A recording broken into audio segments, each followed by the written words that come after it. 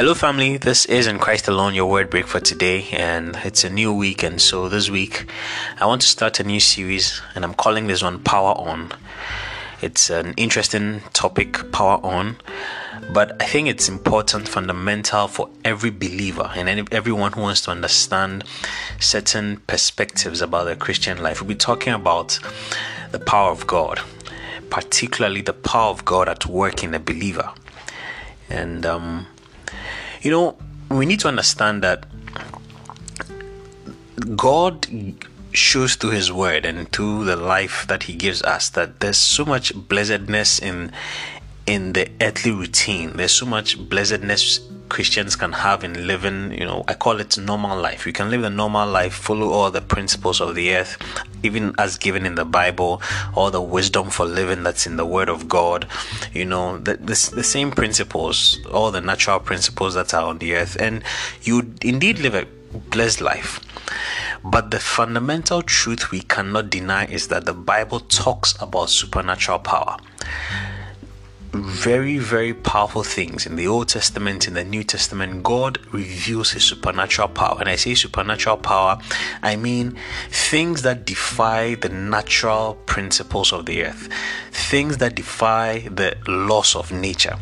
Bible describes supernatural protection that comes from God, supernatural abilities, supernatural strength He gives His people, supernatural providence or provision. All of these things are actually the manifestation and the release of power, and it is a part of the Christian faith. It's a part of the Christian life. Power here means the miraculous working power of God. When we begin to talk about gifts, when we begin to talk about all the gifts of the Spirit, when we begin to talk about some of the things, the acts of the apostles, and we look through the Word of God, we look through Christian history, we see the power of God made manifest. So, in as much as wisdom for living is important, blessedness of the principles on the earth, all those things are available, and we must follow God's Word according to those. We must not lose sight of the fact that real supernatural miraculous working power that defy the laws of this earth are available. Supernatural healing, supernatural provision. Christians should not live losing sight of that. Christians should not live losing sight of that. There's a place where a believer can be, where he becomes so logical to the point where if he cannot explain something with his logical scientific reasoning, if he cannot explain things by natural principles of the earth, he doesn't believe in them, he doesn't accept them. There are people, Christian sects, large Christian groups today that believe that the miracles of the Bible do not happen today. In a sense that they have ceased. They ceased with the scripture times. No, I believe that is not true. Look at Luke chapter 16, verse 17 to 18.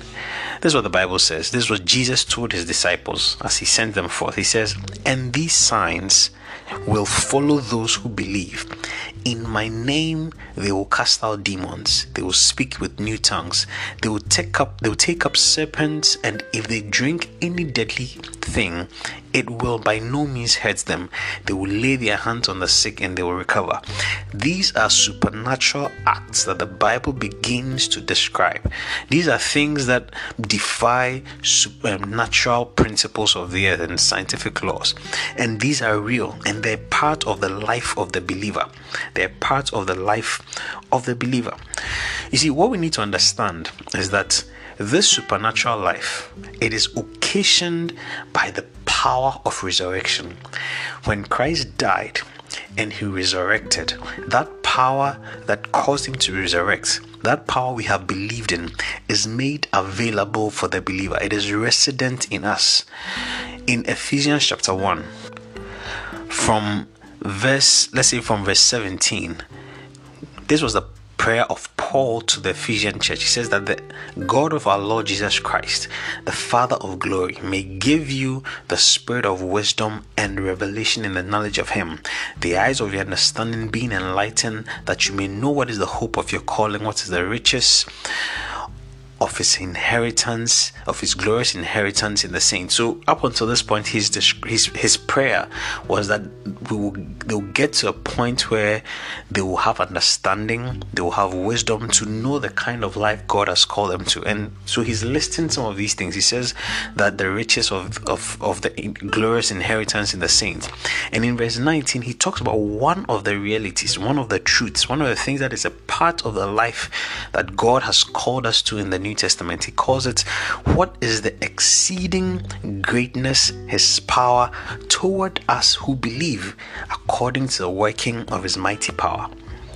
According to God's mighty power, he has given us, he has given us toward us here, meaning that for us and in us, he makes available for us, he makes available in us a certain exceeding greatness of his power.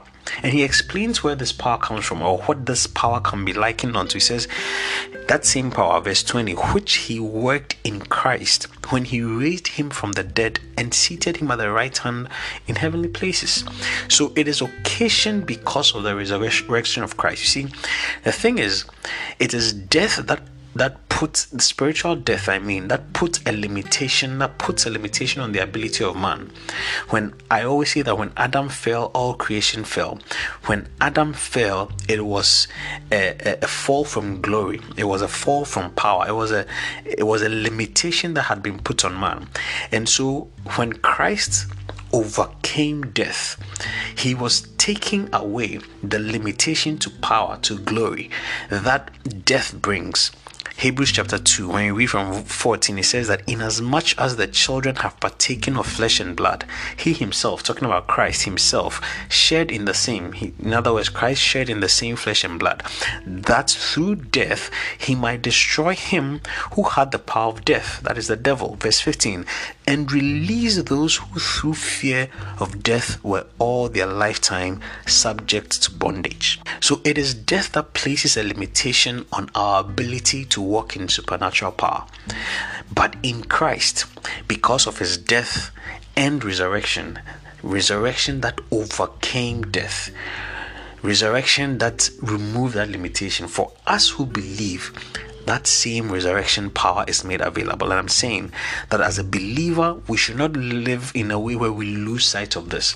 When we reach a point where all the principles of this world is failing, when we reach a point where we see that, the Bible talks about a time where the people said money faileth, a time where money fails, human wisdom fails, science fails, the principles of this earth, there's a time where they fail. We should not lose sight of the fact that we have available for us and in us resurrection power, exceeding greatness of his power. The question here is why is it that sometimes we don't see some of these things manifest, and how can we walk in this kind of power? I'm going to take the next 2 episodes to give us a few things, a few ways that the Bible talks about through which we can turn this power on, if we should put it that way. I wish you a wonderful week. God bless you.